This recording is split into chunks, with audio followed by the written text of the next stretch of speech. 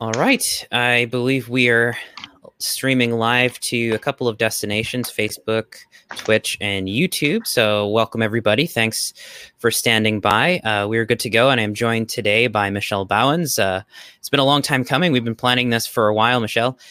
Before we get started, before we jump into it, I want to give you a little introduction here. So for those of you who are not aware who Michelle Bowens is, he is the founder and the vision coordinator of the Peer-to-Peer Foundation, and he works in collaboration with a global group of researchers in the exploration of peer production, governance, and property. Michelle is also the director of research of commonstransition.org, a platform for policy development aimed toward a society of the commons, and a founding member of the Commons Strategy Group. His three recent books, among which is the Network Society and Future Scenarios. I also have a copy of the Peer-to-Peer Manifesto, which is another book you co-authored. And we've been in conversation fairly frequently, or more frequently than we have been in the past. This year, Michelle, just talking about the current state of affairs, from the pandemic to the global crisis, the economic crisis. And you had posted, I guess, where we began talking, you had posted an article on Liminal News a few months back, really when the pandemic was really kind of taking off and the economic crisis was just beginning, which I found to be very insightful. And there was a word that I've actually borrowed from you and referenced back to you, the pedagogical catastrophe. I just found that to be such a useful way of framing what's been going on. But yeah, welcome, Michelle. Good to have you here. And thank you for joining Mutations.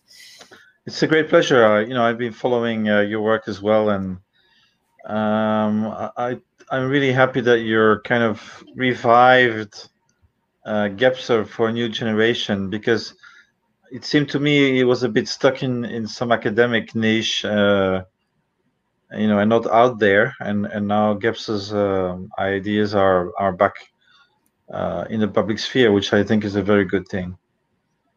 Yeah, agreed. And I know one of the connections we've had in the past, for a while, you're writing for Reality Sandwich magazine, a couple of pieces here and there, and I knew you were in the kind of extended network of integral-oriented thinkers and sort of the new wave of generalists, right? Because I think peer-to-peer as a discipline is very transdisciplinary. So Absolutely. Maybe for our audience, we can really start with some foundational terms and introduce what do you mean by peer-to-peer? Is this a theory? Is this a technology? It's kind of floating around on the internet, but what is it actually? So the first thing about peer-to-peer, it's a kind of relational dynamic. So if you remember, is it 15 years ago or even 20 now with Napster? We started talking about peer-to-peer computer networks, and the basic idea is that every computer is autonomous and any message can go from any computer to any computer without passing through a server or any mainframe. So, the agent is free to connect. And so you can use that for computers, but actually once you have it in computers, you also have it between people. So we now have a technical reality that 2, 3, 4, maybe 7 billion people are able to connect with each other freely without asking permission. And so with peer-to-peer, you can scale small scale dynamics at a virtual global scale. That's very important. The Dunbar number. So that was the idea that we can really only process and trust 150 people. And so when we're in a village, we can solve conflicts by talking to people. It can be democratic, but once we scaled up, we invented hierarchy, to keep communication costs down because they don't work at scale. And so that meant that big would win from small in the whole of human history. After the first period of tribal organization, that was the rule. And now we have, because of the peer-to-peer networks, we have the capacity to create global projects with very complex architectures like Linux and Arduino, and actually it's a collection of groups of 4 people on average, and yet we are able to, to massively coordinate these complex projects. And I think that's new. In my more utopian moments, I call this peak hierarchy, because what it means that eventually a network can win from a centralized organization, and that's, I think, something new in history. So basically, the idea then is that this dynamic, just as the printing, writing changed society. Before writing and after writing, it's a different type of society. Before and after print, there was a different type of society, and before and after networks, we will have different types of societies. So that's not to say that it's techno-deterministic. It's not magically the technology that changes everything, but the technology is an affordance, a means that allows people to organize differently. Mm-hmm. And so that's basically what I mean with peer-to-peer. And then the second step is with peer-to-peer, you can do distributed exchange. That's just the market. But you can also do commoning, create massive scale shared resources. And they are both local and global. So we call it cosmolocal. What is light and global is shared, and what is heavy should be relocalized for obvious ecological reasons. So basically everything now is small, local, open, and connected at the same time. You do permaculture, your feet are in the mud, but with your head, you're connected to the global permaculture community. And that's pretty new at that scale that we have now. Yeah, and you mentioned a word, there's a lot to unpack there, and a lot of significance, I think, for even the kind of immediate ecological context that we're in, which is, you're right, this technology enables a way of organization and distribution that wasn't possible before. And it seems as almost as if our socioeconomic center of gravity is almost trailing behind the potential of these technologies and potential of the socioeconomics of peer-to-peer, right? So I know you're very interested in that trail in terms of, how do we lessen that gap, right? And how do we actually advance or mature peer-to-peer networks as a way to kind of circumvent or overcome more hierarchical top-down organization? I see our society and our civilization moving away from a commodity-based value regime to a contributory value regime. So I see history in terms of what is technically called the wave pulse theory of history. So seeing the history of humankind in terms of cycles, extractive cycles and regenerative cycles. So basically, in any competitive system, whether it's for land or labor or capital, any competition for scarce resources is an iterative game that leads to oligarchy and concentration. And even the winners in the game, in order to win that competition, will tend to overuse their resource base. And so biophysical economists, also Peter Turchin, cryodynamics, Karl Polanyi, the double movement, Sorokin, his shift from sensate to idealist, ideationist civilizations, all these things converge around this kind of similar understanding that when a competitive system overreaches itself, there's a kind of collapse, and then there's a regenerative moment. And in this moment, the commons play a huge role, because commoning is mutualization.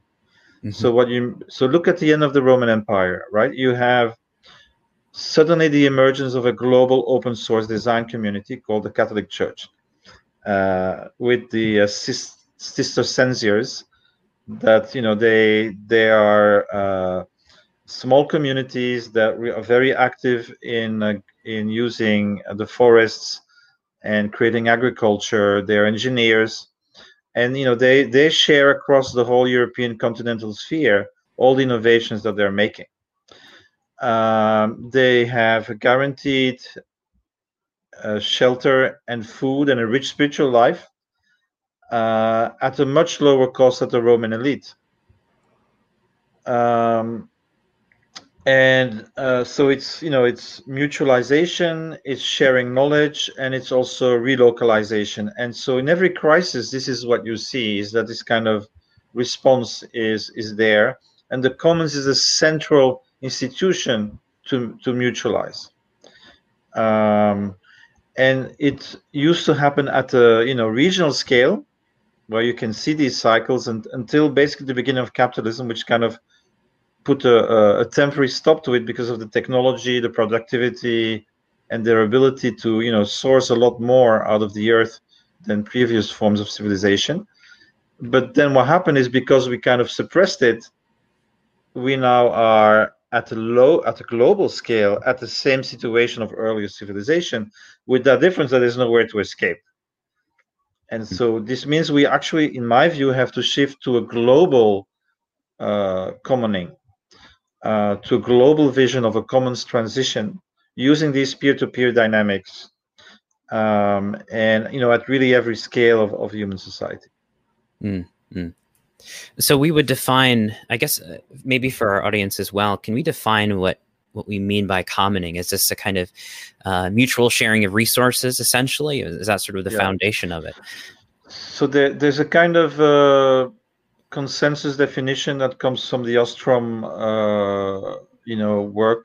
So Elinor Ostrom was the kind of main economist that studied the commons in history, and she got a Nobel Prize. Was it in forgot when that was, but not too long ago. And she kind of said the following: so a commons is a shared resource. Can be immaterial, free software, open design. Can be material, an energy co-op, community land trusts, fisheries commons, forest commons, whatever. It is maintained or protected by a community or a group or stakeholders, and it uses its own norms and regulations. So the first thing means it's a thing. It's actually a thing. And I stress that, because some people are very metaphysical about the commons, but there has to be something in common that's real.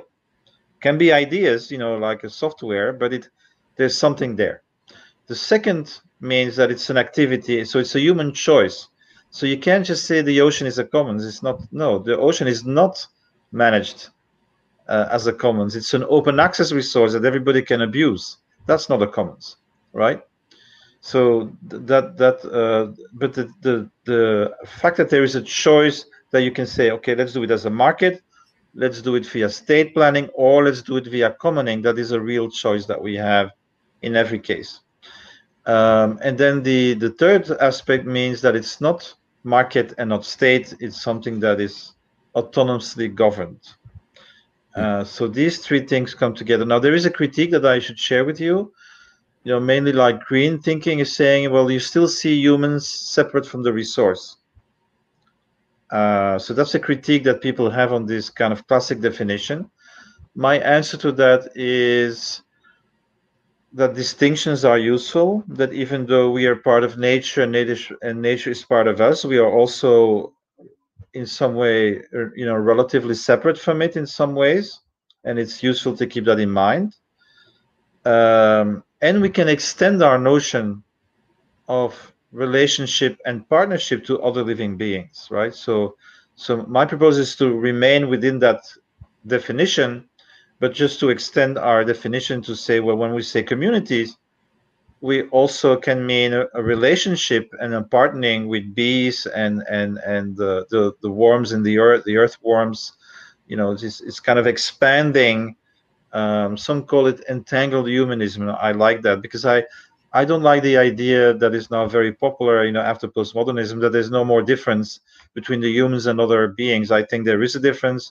I think the level of consciousness is way more complex and way more integrated in human beings, and that because we're the only species that can destroy the planet, we also have much more responsibility, to steward it and to be the guardians of it.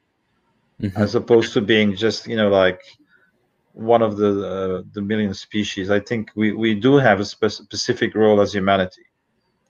Yeah, that's a very good point. I mean, you've probably seen some of my own conversations about this topic. I love, first of all, entangled humanism. It's a great description. In Gebser's work and integral theory, there's a lot of interest in how does the human world relate to the non-human world, and can they collapse into each other, or is there a new role? Is there a new relationship? And as you know, a lot of what I've been talking about is this kind of ontological shift where the human might be becoming non-human, but the non-human is also becoming human. It's a two-way street. This is, as you say, a time of entanglement. So the role of human culture, of interiorizing natural processes, is also the role of kind of exteriorizing human culture into nature. So it's an interesting transformation. Yeah, what's good about that is James Moore, Capitalism: The Web of Life, is I think a really good book about it, and actually have it. Well, I just moved it. I finished it yesterday, and he talks about the double internality.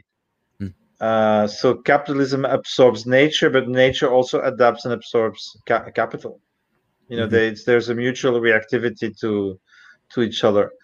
But I'd like to give you like a kind of an analogy why I think humans are so special in a way still. When I work way too much, and so in the evening I have something very sinful that I do, which is I occasionally watch cat videos. And so what you see is that cats and dogs, when they are with humans, can learn to love each other.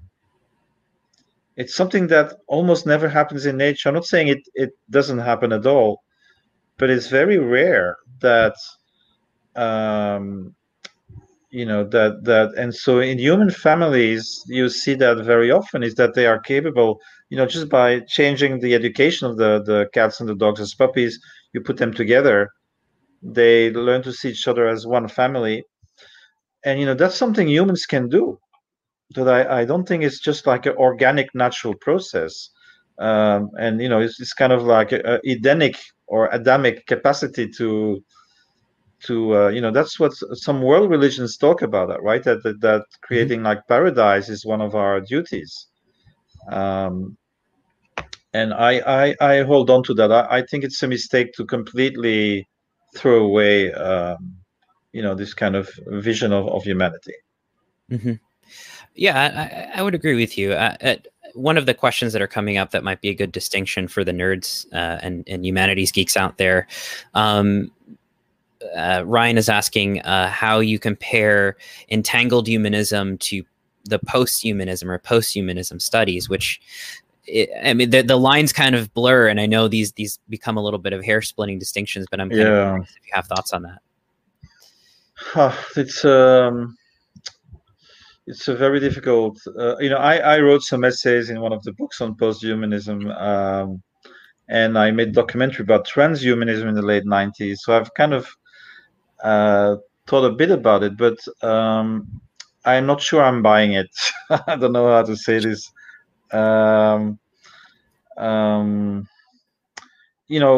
We have to expand our circle of care, right? That's something I learned from Wilber, which I thought was really nicely put, is, you care about yourself and your family, then you expand to your community, and you play, or, maybe your work environments, you extend your and then you become world centric.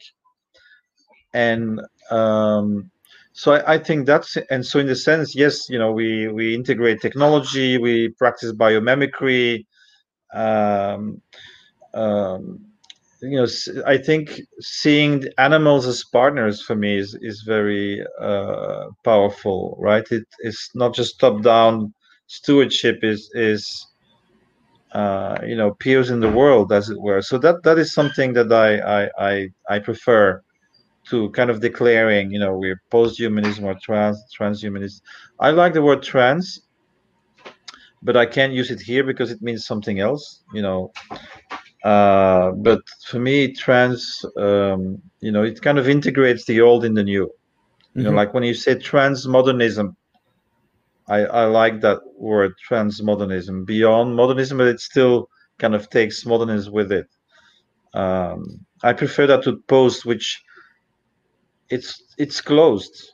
Post is, and I'm guilty myself. I actually talk about post-capitalism, but I also always talk about a common-centric civilization. So I stress that it has a content. It's not just post-capitalism. It's actually a common-centric civilization where the market and capital and the state have adapted to the commons being the central institution in our human future, right? So I think once we need to move from infinite growth model to a steady state model, right? So if you think about the cycles I discussed in the beginning, the degradative cycle, regenerative cycle, the new thing is that we can't afford to continue with the cycle because there's the planet is full in a way, and so we are going to have to learn to live in a steady state civilization that can live in harmony, with the planetary boundaries, right? Yeah, I forgot the thread now. I wanted to say something, but the takeaway I'm getting so far is I remember. So I wanted to say that the commons is the means to that end. It's if you look at history, the only human institution that was capable of keeping resources in the long term, viable, were the commons. And if you look you look at the satellite images, you see Japan, Austria, Switzerland. Why is it so green? Because the mountain flanks are commons. They're well cared for by the villagers since generations. And there's actually a really nice example in Japan from the 16th to the 18th century, I believe. It's called the Tokugawa period, where Japan lived in harmony with its regional planetary boundaries with a fixed population. They could do it. And now think about doing this at a global scale is going to be a lot more difficult. But I don't think it's going to be impossible, especially if we know that we didn't have to foreground the commons as a central human institution. Yeah, I think that's the important point. That was what I was going to mention as well, that discussing post-capitalism, even in left communities, especially the more economic progressive left, which has been the kind of traditional left, a lot of the discussion from Mark Fisher to Jacobin, a lot of institutions like this are talking about post-capitalism and exit strategies. But really, I think what creates a much more attractive and creative, or like what Mark, what's his name? Bifo Berardi talks about with futurability, like what actually creates that potency of the future. I think it's actually having something to gravitate towards. So I really like that you're naming it, right? It's just a common-centric socioeconomic culture. Everything else is going to revolve around it. And that gives us a kind of a structure to begin to work with, and an image or a shape of the future in a way that I think just saying after capitalism leaves us kind of hanging. It's like, okay, well, what is it? I believe in seed forms. So the basic idea of seed forms is that before something comes in full bloom, it starts at the margins of societies by people who by choice or by necessity have to exit the dominant system, which is entering a downward spiral. So you have crisis of the system, exodus, and through this exodus the new is emerging. So maybe to give an example, there was actually a social revolution that few people know about from 1975 to 1050, something like that. There's a book about it. It's called The First European Revolution by Richard Moore. And so the real end of the Roman Empire is 8th century. That's when the Muslims take control of the Mediterranean, and so there's no more flow of goods. That's really when Europe kind of completely implodes. So the 9th century is a horrible century of permanent warfare, rape, militias that steal the gold from the churches. And in 975, the monks of Cluny in France, with the people behind the Virgin Mary in front, start confronting the nobles and their misdeeds. And that leads to a social contract, make love, not war. So the feudals promised to marry their kids instead of fighting all the time. What was the second rule? Primogeniture. The oldest son gets everything, so they don't have to fight inside the family. And the first enclosure happens because the commoners are no longer able to hunt for meat. And that creates the necessity to farm more. So it creates a surplus in the agriculture.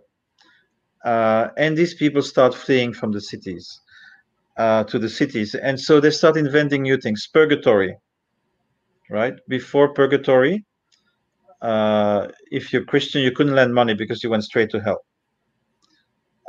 So purgatory says you can lend money, and then you buy an indulgence, and the church builds cathedrals, and there you go. You have commerce. The printing press allowed the ideas to spread much faster than the feudal powers could control the spread of it. Double entry book accounting, right? So these are all seed forms, patterns that emerge in a system that enter a change and a crisis. Mm-hmm. And then these patterns find each other. Then from subsystems, and eventually they start adapting the whole of society to their needs. So we have capitalism because we had capitalists, because Europe had the free medieval cities that operated with very weak, imperial and royal control. The merchants were able to grow and create their own culture and their organizations, and that became eventually the model, through the revolutions of the 18th century. So that's kind of the model. So, and by looking at seed forms, you can look at potential futures, right? And that's what I've been doing. I thought that P2P and the commons were today the equivalent of printing, the printing press. And so what is happening around that? What are people doing? What solutions are they inventing? And so that's what I do with the wiki. So the peer-to-peer theory is what I call a low theory. It doesn't mean a theory of everything, but it's very focused on explaining this particular transition. And I think, what is likely to happen, make informed hypothesis. So it has to be true and verifiable. And if reality changes, you have to change your theory, because, a lot of seeds don't grow, right? They start, but they don't get through the filter. My second criteria is simply coherence. Don't say the sky is blue there and the sky is black in another place. You have to be coherent. And then the third, and that's close to integral. The third criteria is very simply, what is the biggest, most hopeful narrative you can construct with those two first categories, right? So it's, in a way, it's quite modest, but it's very empirical. It starts from really existing practices with concepts that are forged by the communities. We try to invent very little, but we try to deduce from all these weak signals what could be underlying structures and ideas that seem to be solid and carry forward. Mm-hmm, mm-hmm. Yeah, I want to mention too, I think I'd like to get into some concrete examples, maybe even from this year during the pandemic, because I know you've been sharing quite a few of them. But just generally speaking, I think it's a good orientation. It's very similar, as you said, to integral theory, particularly Gebser's work.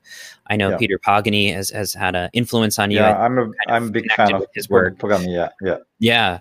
So, and as you know, Gebser really emphasizes latencies, right? Like his entire cultural philosophy is really an approach very similar, which is what is latently expressing some kind of new cultural attitude, a new relationship with time. I didn't realize that concordance. I mean, I'm not a Gebser specialist. I came through Wilber. Yeah. And at the time of Boomeritis, I broke with Wilber. I thought that was going too much in a neoconservative kind of direction at the time. Mm-hmm.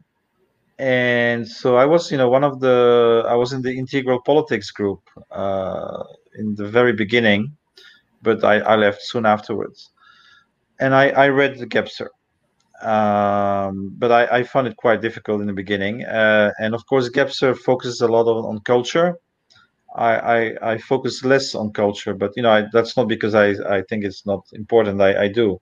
It's just a question. I'm more of a structuralist kind of thinker. Sure. I like the underlying structures. I think But I that's think that's yeah, good. I mean, like this is yeah, something that our we were mutually talking with Michael Brooks, yeah.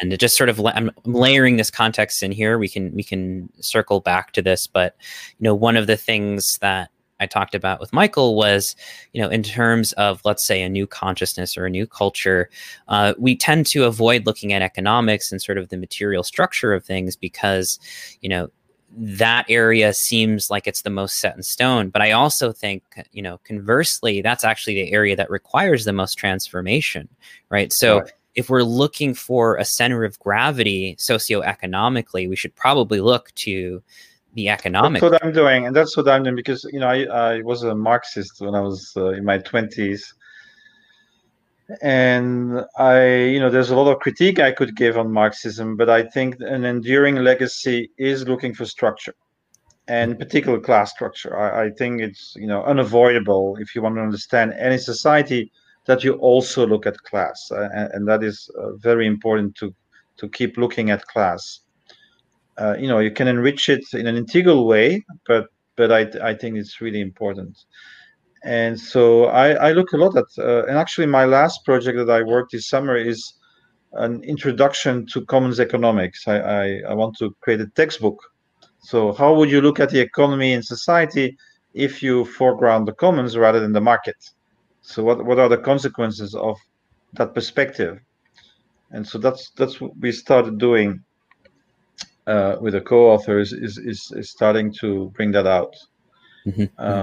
And I'm sure you agree with that. There's no perspective that can encompass everything, but every perspective illuminates something and hides some other things that you can't see precisely because you have that perspective.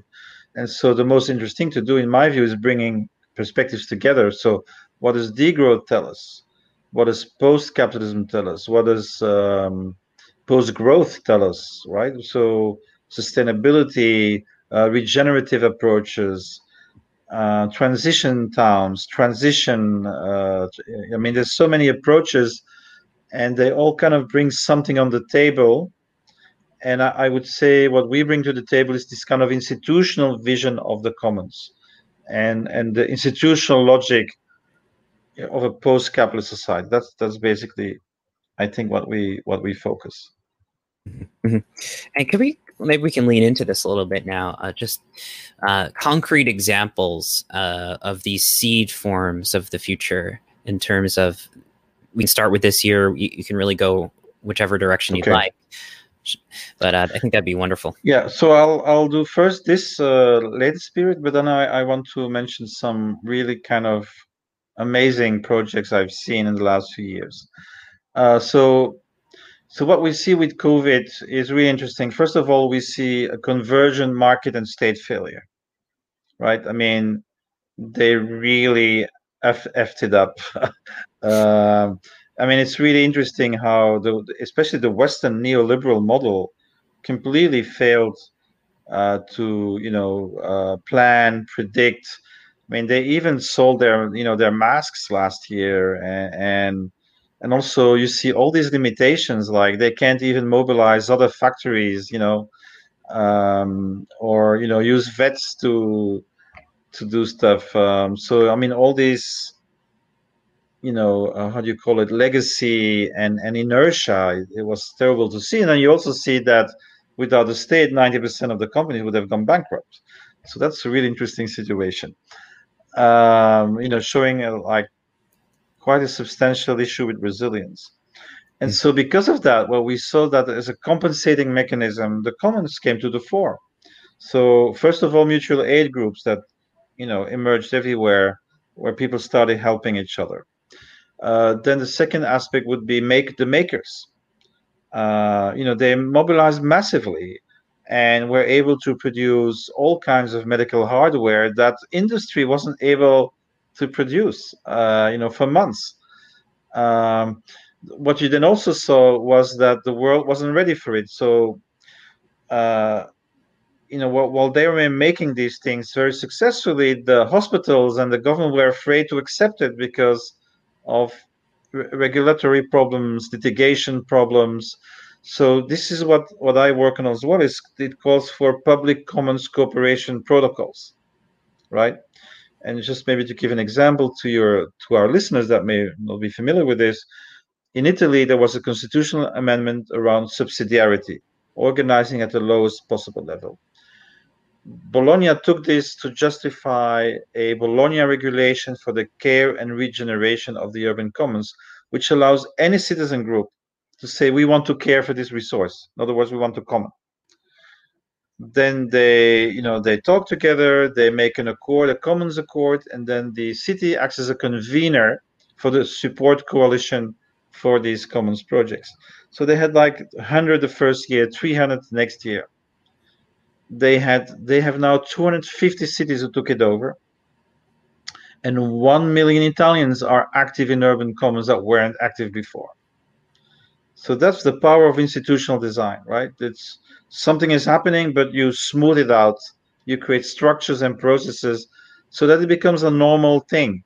Rather than a hard and pioneering thing, it becomes a normal thing to do urban commoning in Italy.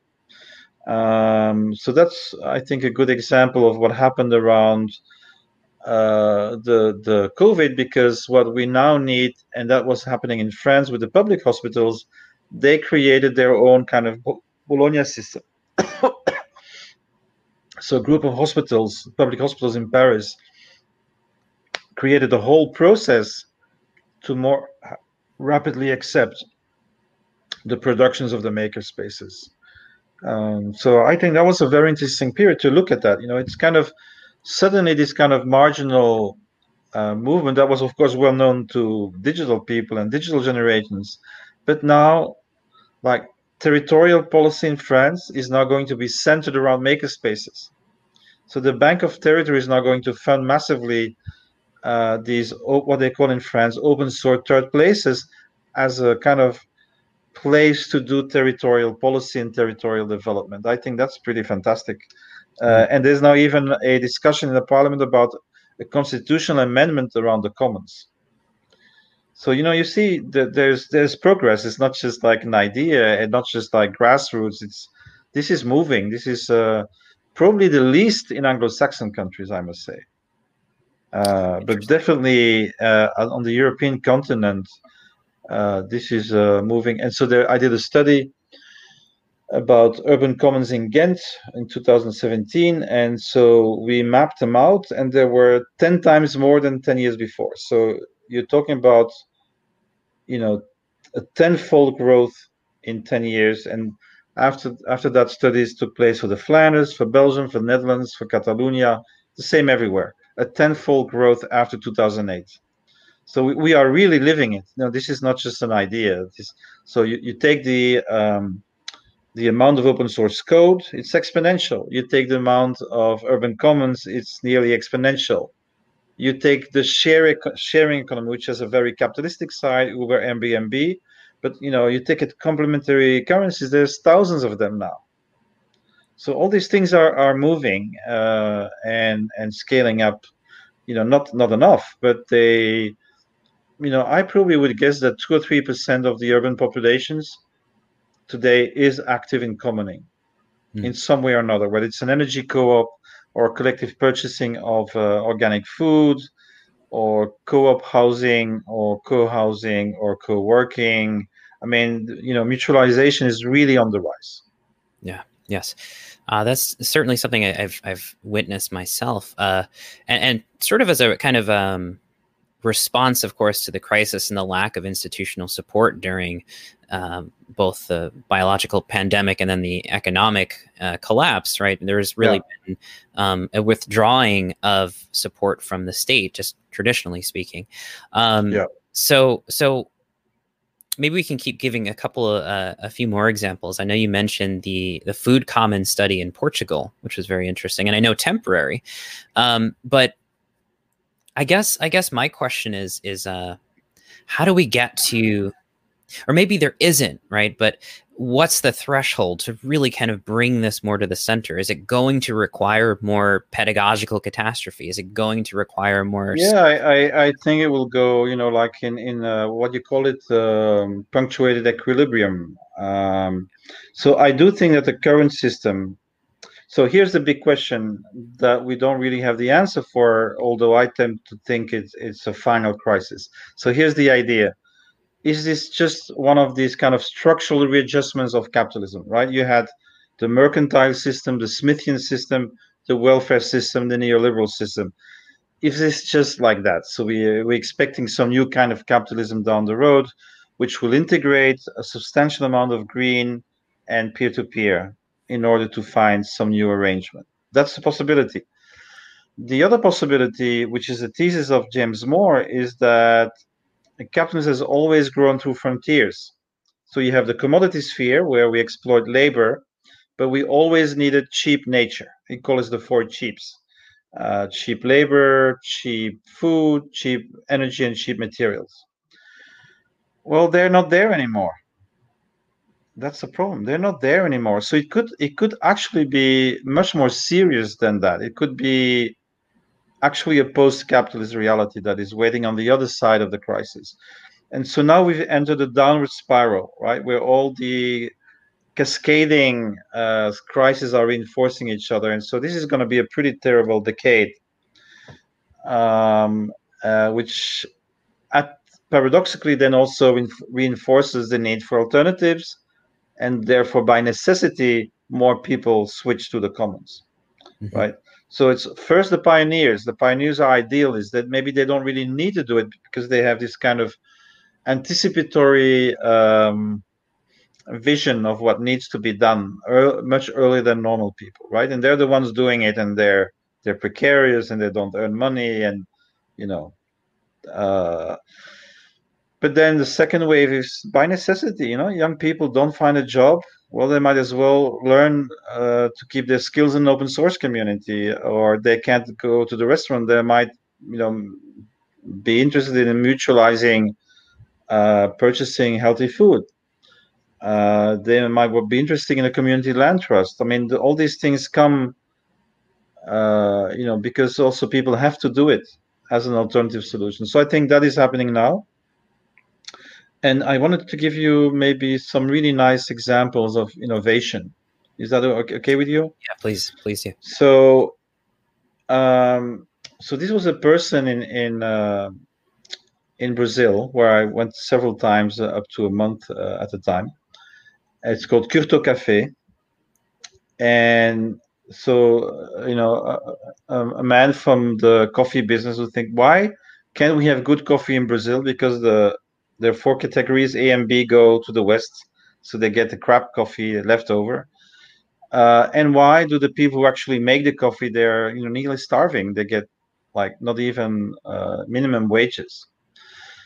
And said, can we make coffee so that we have good coffee in our country and without exploiting the worker?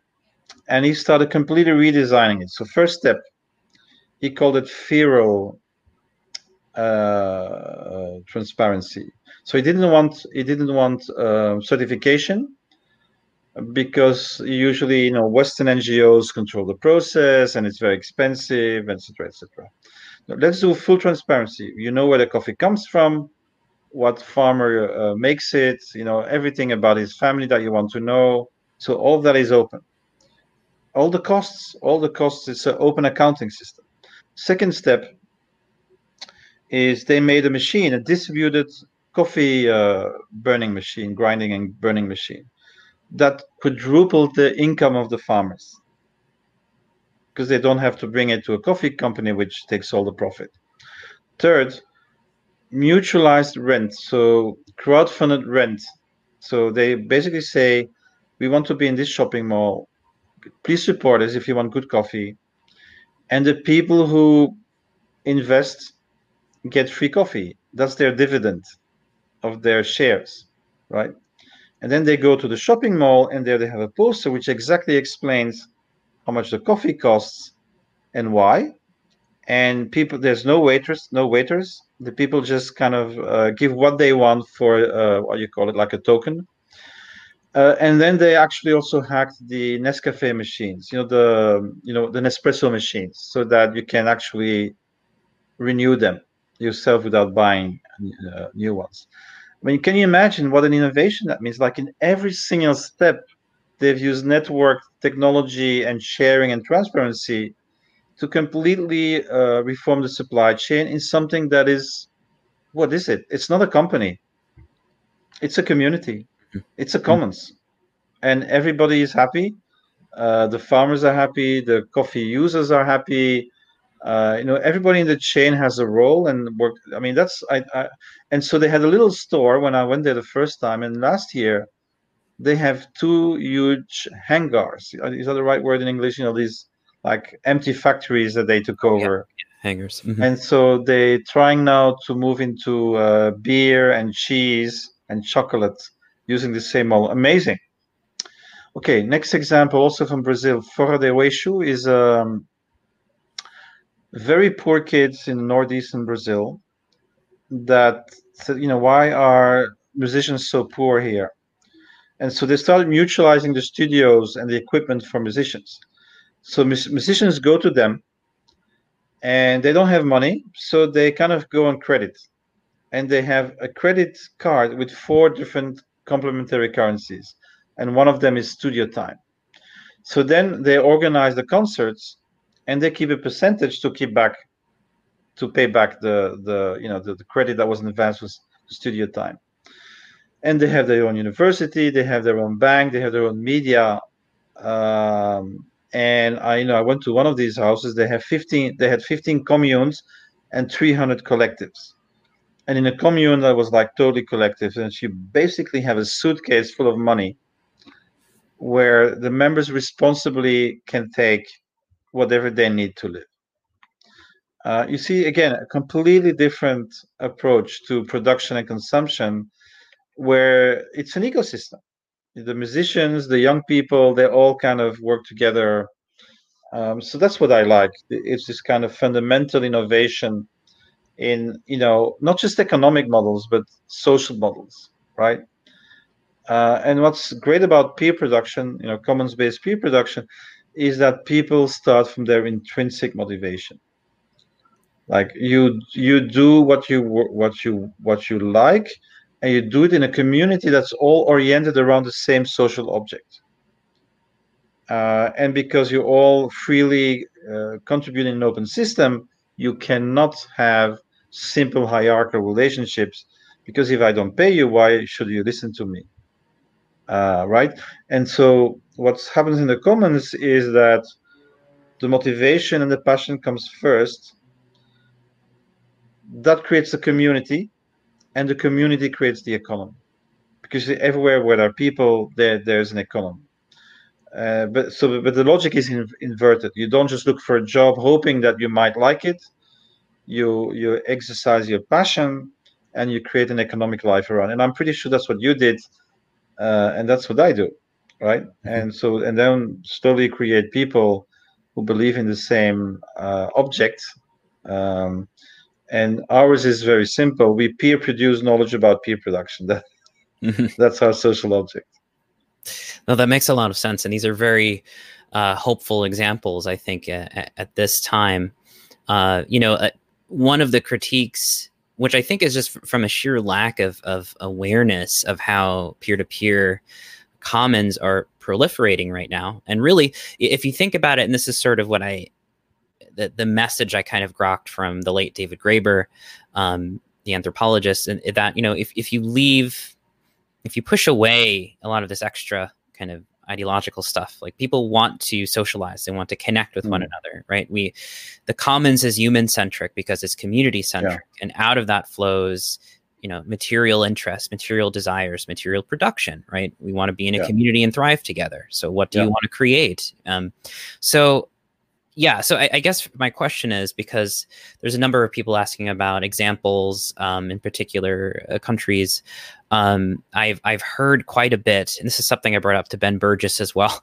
The Mondragon example, worker cooperatives as something kind of more leaning towards this direction. Although I think what you're talking about is really a much yeah, well, I see the co-ops as the commons of the labor movement. So remember, so first we had natural resource commons, right? And they were primary. Even in a feudal society, commons were very important. So I like to tell the story about the Rogentide procession, which was the most important collective ritual in medieval villages, which is every year the village would, have a procession around and confirm all their commons. It's also called beating the bounds.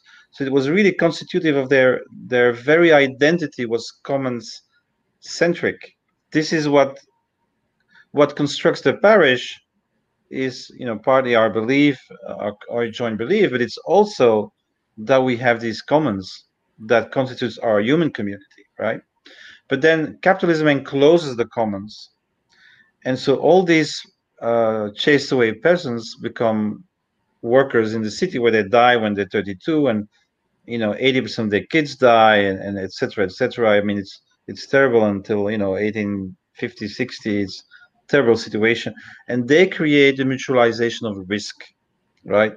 So all of these things like fraternities, mutualities, social insurance, they're actually social commons that were created by the working class to manage their life's risk that the state was not yet taking upon itself. So while the physical commons got privatized, the social commons got statified through the welfare system. So co-ops, I think co-ops are very good, but they have two weaknesses. One is managerialism. So over time, they tend to create a separate managerial elite. And second, because they have to compete in a capitalist society, they become worker capitalists. And that's like a good example would be Mondragon. When they go to Poland, they don't want to hire. They don't want to accept the Polish workers in the co-op because that dilutes their bonus. And so then they're going to hire the Polish workers on the minimum wage, and then they're going to have a strike against Mondragon, right? And that is a structural weakness of co-op. That's why I propose open co-ops as an alternative. And an open co-op is a co-op that is structurally aligned to the commons. So in its very statutes, it says we're not just working for ourselves, our co-op members, we are actually working for the whole of society, and we are going to produce something for the common good explicitly. So if a co-op uses free software, it creates software that's good for the whole world. If the housing co-op in Quito, this is a real case, cleans up the ravines and makes it into a public park, it's good for the co-op members because they have a nice park next door, but it's also good for all the other citizens that can use a public park, right? So I think that's where co-ops should go. Co-ops should integrate the commons in order to have a kind of a next generation co-op. Because the old co-ops, they're better than, in my view, better than a for-profit company, but they still have these two structural weaknesses. That's a helpful distinction because I've seen a lot of promotion about Mondragon, and I've seen a lot of movements, let's say platform cooperativism, which had a very interesting conference in New York City I attended. I know they regularly do this. So I really appreciate your distinction that it should be or ought to be structurally aligned with the commons. And it seems like there's concrete strategies for doing that. Let's kind of shift. I mean, I feel like we're going to need another hour to in the coming weeks or maybe next month or something to get to more of the material. But for the time being, I'd love to just sort of bring in more questions from our listeners here. And Lucy Evers, let me just. Oh, I don't have very well. Yeah, okay. Yes, there's a huge failure of imagination. This is a little bit earlier, just talking about, post-capitalism. And then, let's see, we did have a question from, if I can get it over here. Here we go. Yeah. Dennis was asking what commons resources were addressed in Bologna. Okay. He's asking for specifics there. Yeah, so that's kind of the critique of the model. That is, what is it? Squares, abandoned factories, parks that were not well maintained, empty buildings, right? So that's a critique you could have on the Bologna model, that it's designed for kind of not structural commoning. So I didn't mention that because I'm actually happy that what is so important in Bologna is that public commons cooperation protocol. I think that's kind of like why it's so important and as a societal advance. But then in practice, it's not sufficient because it's only commons, particular, very local, smallish type of projects. So that's a potential weakness. But what you also have to see, of course, if you have a lot of them, that starts counting anyway, right? It's you're not talking about one building, you're talking about 300 projects. That really starts to change the city anyway. So structural commoning, so this is one of the things that I look at. We need to mutualize our provisioning systems, right? So one of the things we need to systematically look at, as public policy, how do we mutualize our urban provisioning systems? And there's a movement that I really like. It's called Factor 20 reduction. And John Takara knows a lot about that. You should maybe talk to him once. He's an absolutely great ecological designer, lives in the south of France, is English. And for example, there's one report that shows that if we use mutualized cargo bikes and pedelecs, these electric bikes, we can save 98% of energy usage for the same level of merchandise. I mean, that's absolutely amazing, right? So this is one of the things we need to do. And then when I talk about cosmolocal production, I'm actually talking about the next phase of commoning.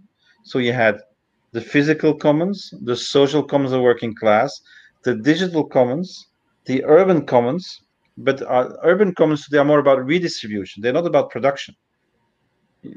So like you don't make the house, but you do a co-op ownership, but you still need a firm to make it.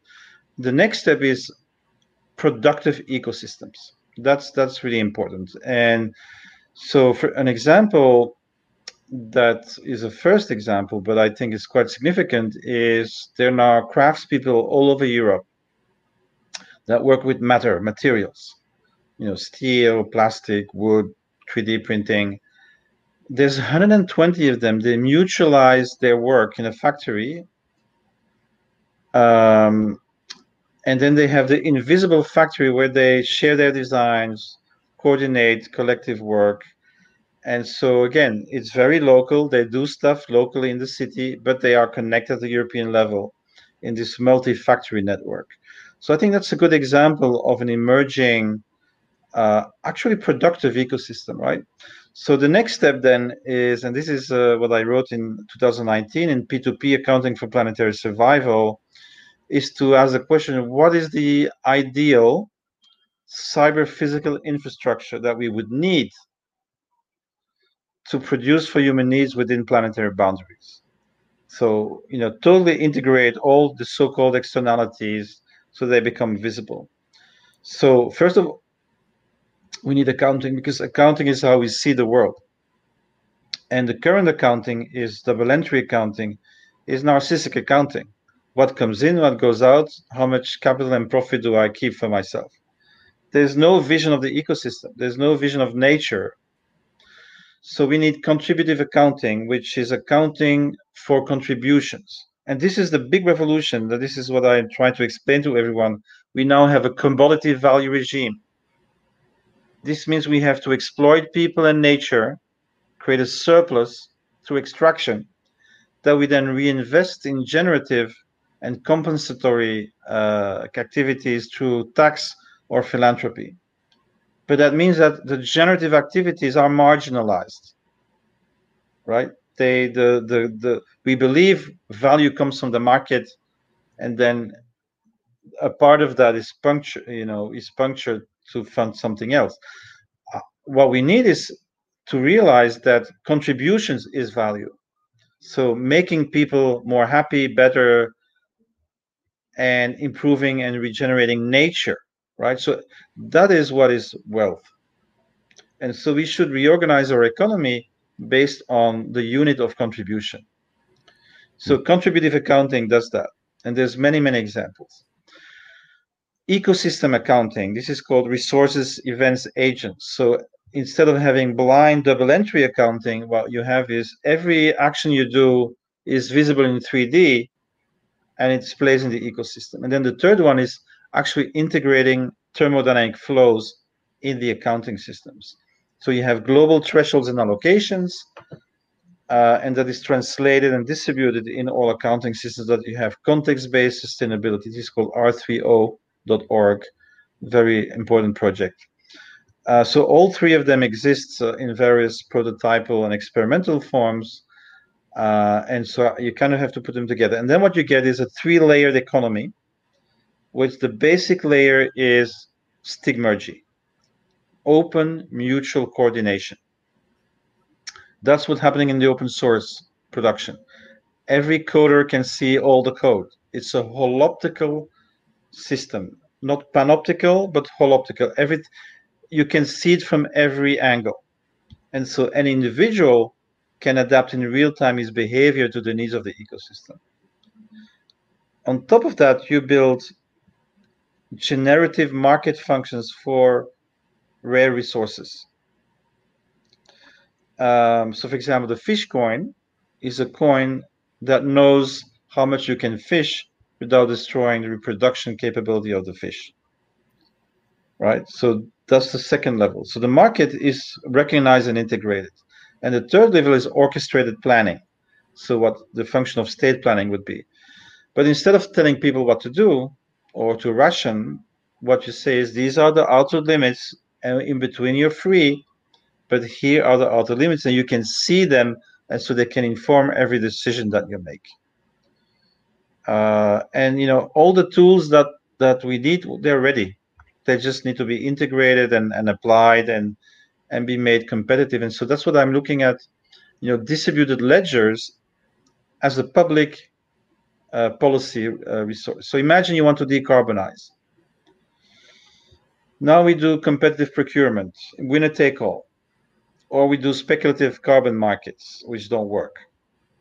Well, why don't we say to all citizens, individually or collectively, you can declare your contribution. It will be peer reviewed and verified, and you get tokens. And these tokens are paid either to taxation because it's a recognized public priority, or by institutions that are willing to share their externalities that they get from your activity.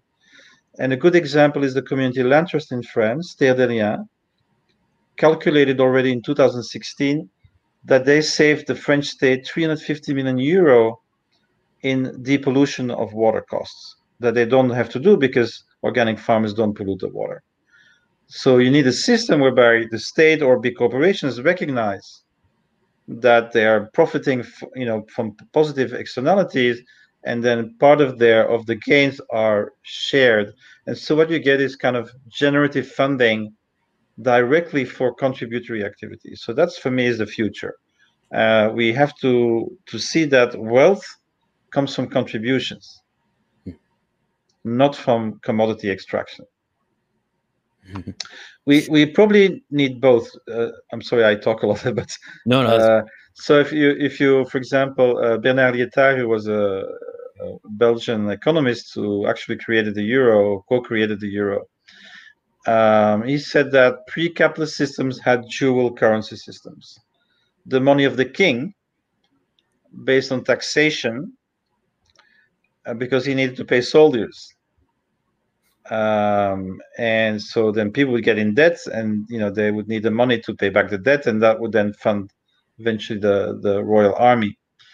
But they also had commons money, so yin and yang money, or cold and warm currency. And you still have that, for example, in Bali, where the watershed systems are funded by a separate coin. So we need to get back to that system. I'm not sure that a 100% contributory regime would be possible, because I do think we need to extract, right? We are natural beings, and we We've been designed that way, that we need to eat. Even if you're vegetarian, you still need to extract, plants. So I think we probably need both, but we do need to shift to the primacy of contribution in the kind of next civilizational system. Mm-hmm. Yeah, great points. And I think I'd like to switch over to, let's see. This is a good question, and it kind of relates to what we're talking about in terms of scaling. Or let's go to Lucy's comment first, that the small stuff is important but needs to scale. That's how we come to cosmo-localization, or glocalization, as I call it, as Lucy calls it. And then related to that question, Oriana was asking about the role of institutions is to scale up citizen initiatives, but how is it done when institutions are corrupted?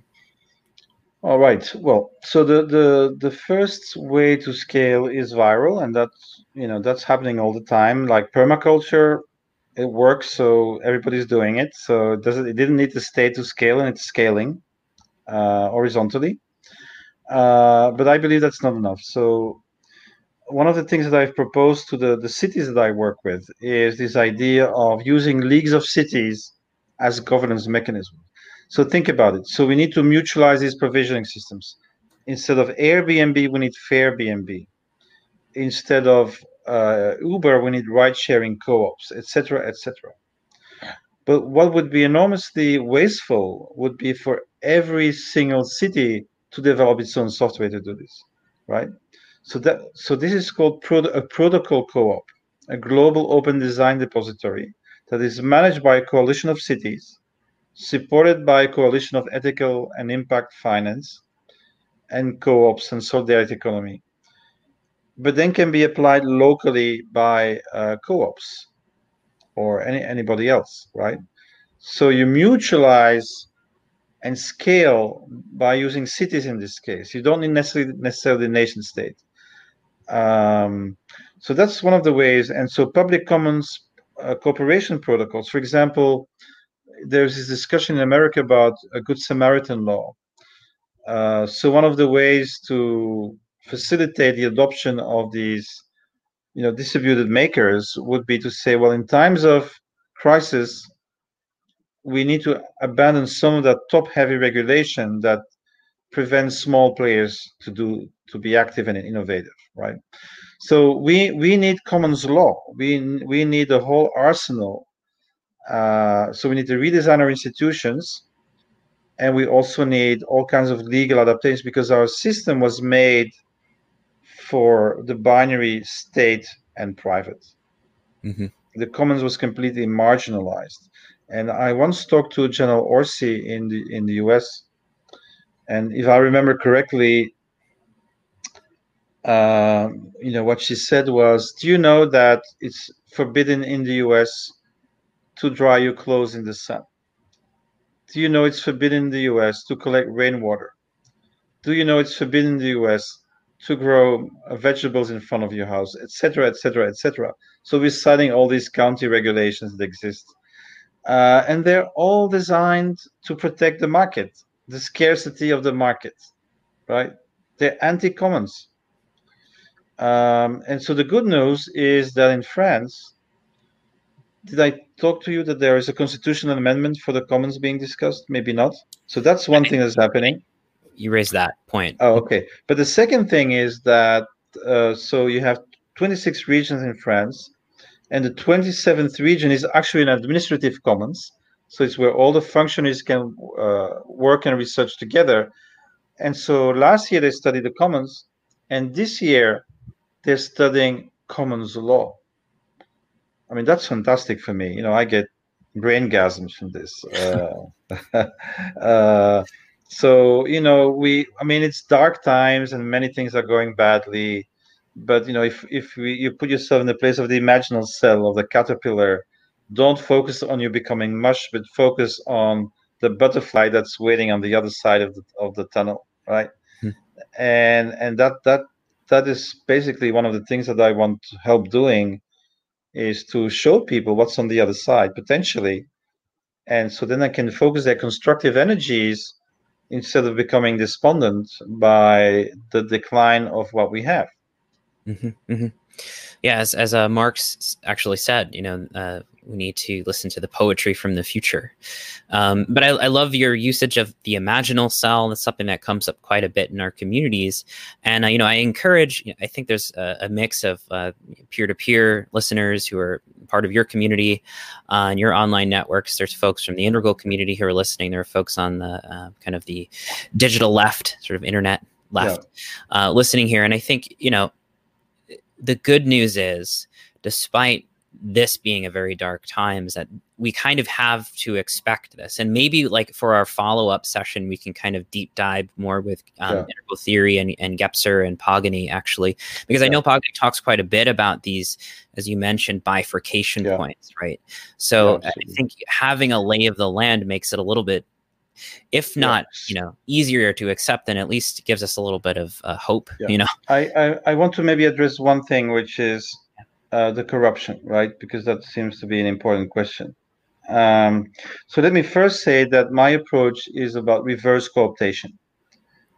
Generally speaking, a lot of people on the left will always complain about, yes, but it will be corrupted. Yes, it will be taken over. Yes, it will be co-opted, and it's kind of like a self-defeating. Of course, these things are happening, but if you only focus, then you're basically destroying your own, will to change, because you're always already seeing defeat before it even happens. So what you have to think of is reverse cooptation. Not how capitalism is going to eat you, but how you are going to eat capitalism, right? So what kind of market mechanisms work for the commons? How can I do transvestment, which means changing capital into commons? And what kind of techniques? So we really need to think positively in terms of solutions and say, how can we adopt market and state to our needs? And the corruption issue is, is function of our current system. It's structural corruption, right? So what happened is we built nation states, and they're trying.